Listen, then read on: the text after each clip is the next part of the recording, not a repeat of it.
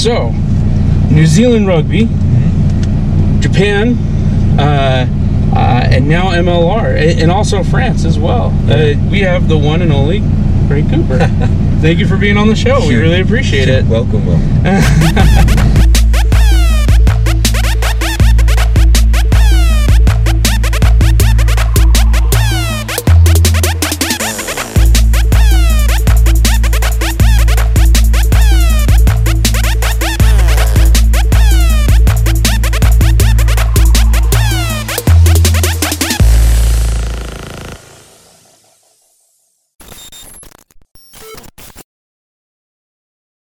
When I heard that you were coming to the States to coach this team, I was actually very excited because I think you find that perfect marriage between Northern Hemisphere rugby and Southern Hemisphere rugby, and you marry those two things very well. And I think for North America to have our own style of rugby, it's going to take that kind of marriage to be able to find new things and to be our own thing. So I was super stoked to see your name on the roster. Yeah, well, I think the one thing about America and rugby, and like you say, it's well, the MLR is young, 6 years.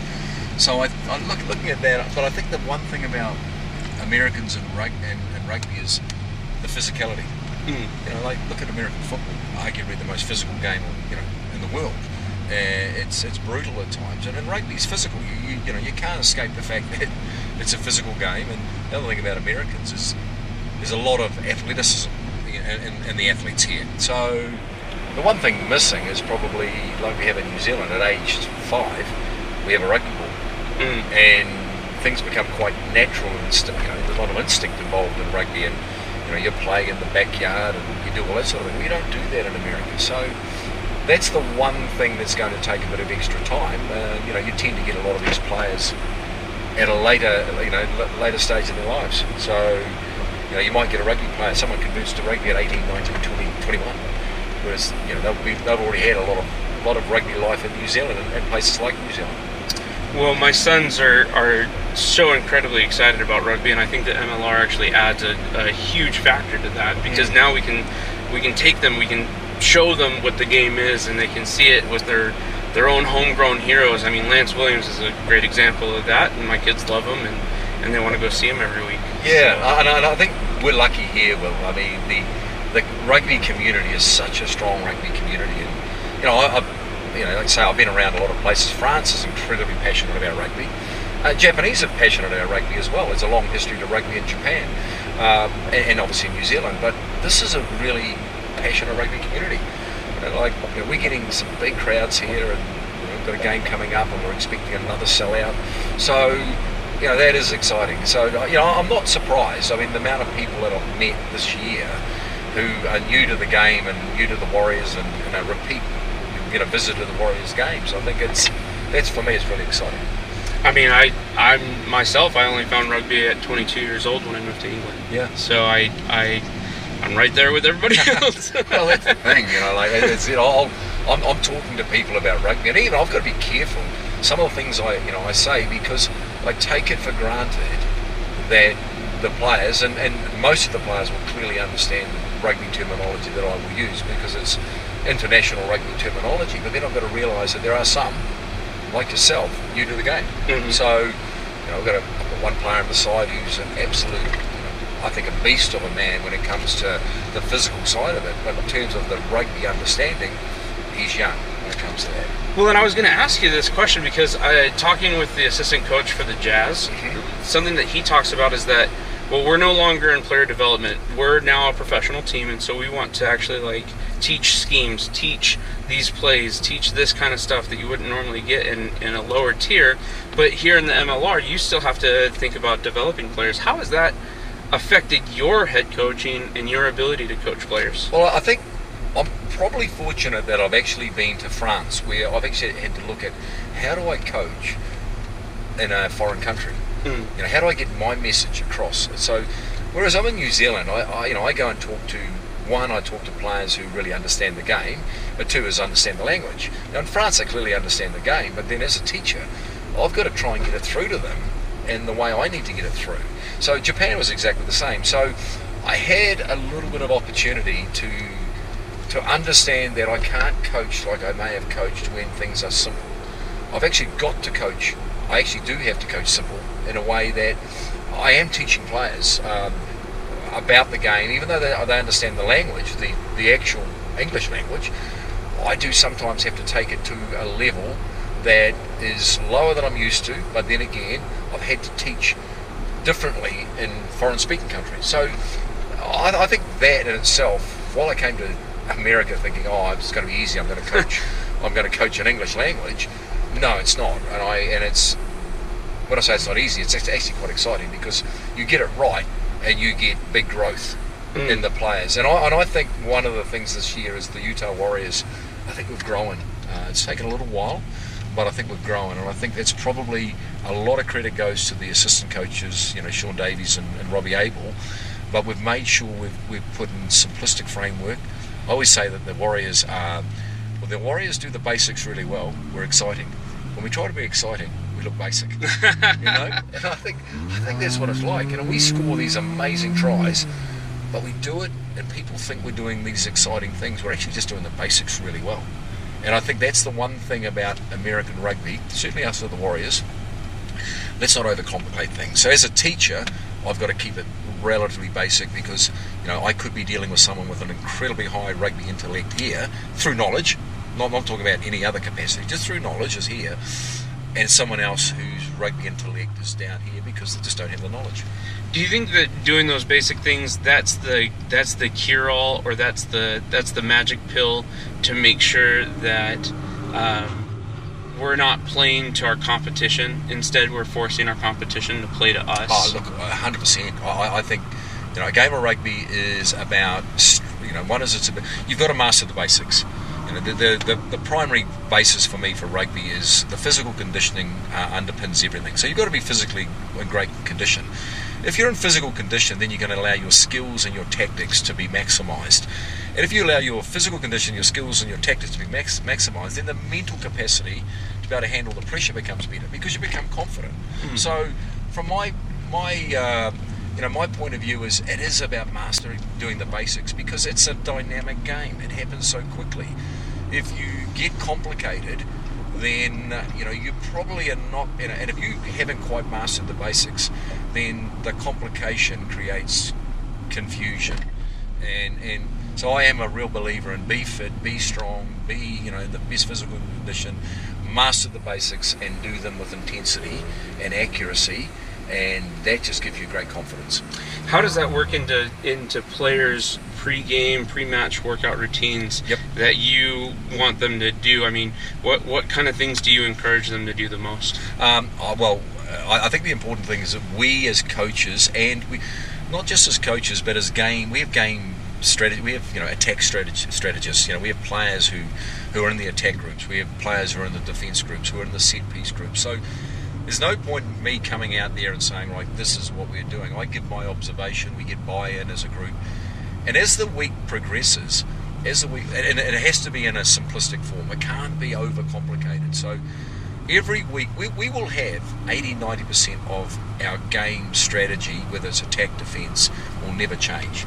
It'll be that 10 or 20% that has changed to suit who we're playing against. For example, if it's an attack, we've got a fast line speed coming at us, then we have to operate slightly differently to a team that's holding, we call it controlling, because we've got to go more at them. So there'll be strategies around that. It might be certain teams defend really well going open the same way. So we have strategies around that. So the critical thing is you've got your core game that won't change, but then you've got your weekly strategies that are formulated not just with the coaching group, but it's with the strategy groups as well. And I've just had a presentation now where I call it the game drivers. So the number 9s and the number 10s, the captain, vice captain, I sit down with them and I say, so how are we playing this game? So my involvement is pretty heavy on Monday, Tuesday, gets less by Thursday. By Friday, I'm handing over the game to the players. The other one's out there. Of course, I'm wired up game day, and of course, I'm giving some simple instructions. But effectively, they tell me how we're playing the game. So we meet with them 15 minutes before the team meeting, and then they deliver. They say, right, they get up and say, this is how we're playing. I don't say anything. is there any time for a coach, and rugby is so different than American football, you can't be animated and on the sideline yelling at your players and all that kind of thing, but is there any time where you've gone to the sheds during the half that you have a specific memory of rallying the guys and boosting morale, or any kind of like major tweak that you've had to make in a game? 2 weeks ago against Dallas, Okay. I had a rant. Did you? I had a rant. We were very, very good. I'm not a ranter. Okay. So I would rather give a simple instruction at halftime. I would rather give calm instructions because the pressure of the game is already there. But we were absolutely outstanding for 20 minutes. We were textbook. We did everything we talked about. Then a couple of individuals decided to did things that were a little bit off script. So, I had a rant. And the second half we were actually very good attitude-wise. We just were a little bit inaccurate. So, generally speaking, I don't rant. I don't, but this one I thought was a time and place. Another example was a warm-up game. I think we were playing Seattle. Now, Seattle obviously, been going well. Seattle had lost one game to San Diego, probably didn't even deserve to lose that game. We were playing Seattle at home, and I know a couple of the staff said, our boys look as though their attitude's not right, because they were dropping the ball in the warm-up. Well, it wasn't that. It was, we were edgy. So what I did was just went in there, smiled at the guys and said, hey, look, had a good week? Yeah, we've had a good week. Okay, let's just relax and let's just, enjoy the occasion. So, a different tack. And I think probably through experience, I'm being able to pick up the moments where, hey, look, I need to do something that's probably different and it might be more animated versus, hey, look, this is a time to calm everyone down. Perfect. Who or what influences you the most in your approach to coaching the game? Look, well, to be straight up, I've probably forged my own path. I've had people in my life who I've looked at. When it comes to coaching, even as a player, when I was a player, I didn't look at a certain player and say, that's the player I want to be. Because I knew I had my physical strengths and my physical weaknesses and etc. So it was more about, as a player, I like that guy's kicking style. I like that guy's running style. Okay, I want a bit of that, I want a bit of that. When it comes to coaching, there's been a lot of trial and error. I got thrown into coaching professionally at a very, very young age. It was a difficult situation in terms of the team that I was with was going through some issues off the field. So I actually had to learn the hard way a little bit. There's been people in my life who, I'd look at and say, I admire the way they did things. So, no, it was more about, I suppose I've just forged my own path, and I've made, as we know in life, our failures are probably our greatest pathway to success, so long as we can negotiate and understand the learnings in those failures. So, I feel as though that when things don't go well, I bounce back quickly. One of the things I've had to learn is when things go well, to actually look for how I can be better rather than dwell on things going well. How did your fight with cancer at 15 shape you as a person and as a cook? Look, it has had an impact. It clearly had an impact. For me, I wasn't told, but my mother and father were told he's got 6 months to live. And in 6 months' time, you're going to have, obviously, things are going to get pretty bad. So 8% chance of survival at the time. And that was generally associated with amputation, with the illness that I had, the bone cancer that I had, so you could remove the primary site. So mine was in the first rib. No chance of, obviously, they couldn't remove it because it makes nerves as well. So it made me pretty determined. I never once thought I was ever going to die. I didn't think like that. Maybe it's naive, maybe because I wasn't told I was going to die, but my parents were told. So I basically, from day one, even though as a youngster in New Zealand, all youngsters, rugby youngsters would love to be an All Black, it just became a goal to be an All Black. And I was always determined before that, but I think I clearly got an extra boost. And there was some incredibly difficult times over the 2 years of chemotherapy and radiotherapy. And even post that, I got injuries post that basically were associated, a little bit was associated with some of the issues that I had to go through. So, but it created an absolute desire and resolve that, look, I want to be an All Black, and And I think to this day, I probably can look back on dark times that I might go through, and I can compare that against probably definitely the most significant dark time I've ever had. It's an interesting answer, just because your daughter's health, your youngest daughter's health has also been rough at times, and you left your job at Stade Francais to go be with her. I think that shows a huge capacity of character that you have. Well, I think for me, I had cancer, and while cancer is an absolutely devastating illness, and as we know, there can be cure and there can be some terrible situations where people pass away. Effectively, I was fortunate that I got through what I got through, and it came back. So, this is many, many years ago, whereas, my daughter's illness has been, I marvel at what she has gone through and what she at times continues to go through. And as I said, I look at her with incredible pride that, she's become she's a nurse, and the empathy and understanding that she has and what she puts back to people who are going through difficult times, I think can only, yes, of course there's some wonderful nurses out there, but she's just got an edge, and that edge is an understanding that, she knows what it's like. So it's an amazing attribute to have, to be able to help those that feel like they're alone. Oh, look, she is, she's gone, she went through a lot, as I said, and has continued to have difficult times. She's got a wonderful fiance, and life is, as I said, she might have something that happens from time to time, but the ability of Alexandra to be able to take it all in and move forward, and as I said, in her working life, to be able to add incredible value, not just to the patient, but to the patient's family. I think, I'm sure it's been aided and enhanced by what she's been through, but it really speaks incredible volume for her. What's your favorite rugby moment through your history career? It would have to be my first test against France, my first international game. The French team were an incredible French team, going through a little bit of issues, but I'm up against a guy called Serge Blanco, who was probably one of the world's greatest ever players, and I'd looked at him. He was a bit slightly older than me, and I looked at him and thought, what an incredible player. But it was at the back of, I think I stopped treatment. I stopped treatment 3 years prior to that, and here I am in New Zealand, in Christchurch, up against this great French side. Mum and Dad in the stand. They'd been through it. They'd been through a lot. I used to get angry with myself that I was putting my family through a tough time, and I always thought I could handle it. I thought, this is not nice that they have to go through this. And to actually give something, almost feel as though I'm giving something back to them, was really special. So, no, it was. And this is really incredible. I talk about, you hear about deja vu.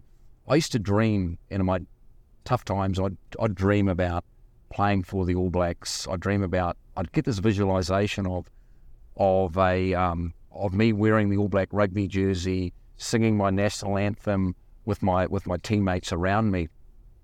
I ran out to play against France, and honestly, it felt as though I'd been there so many. I felt as though that moment, this is familiar. I've been here.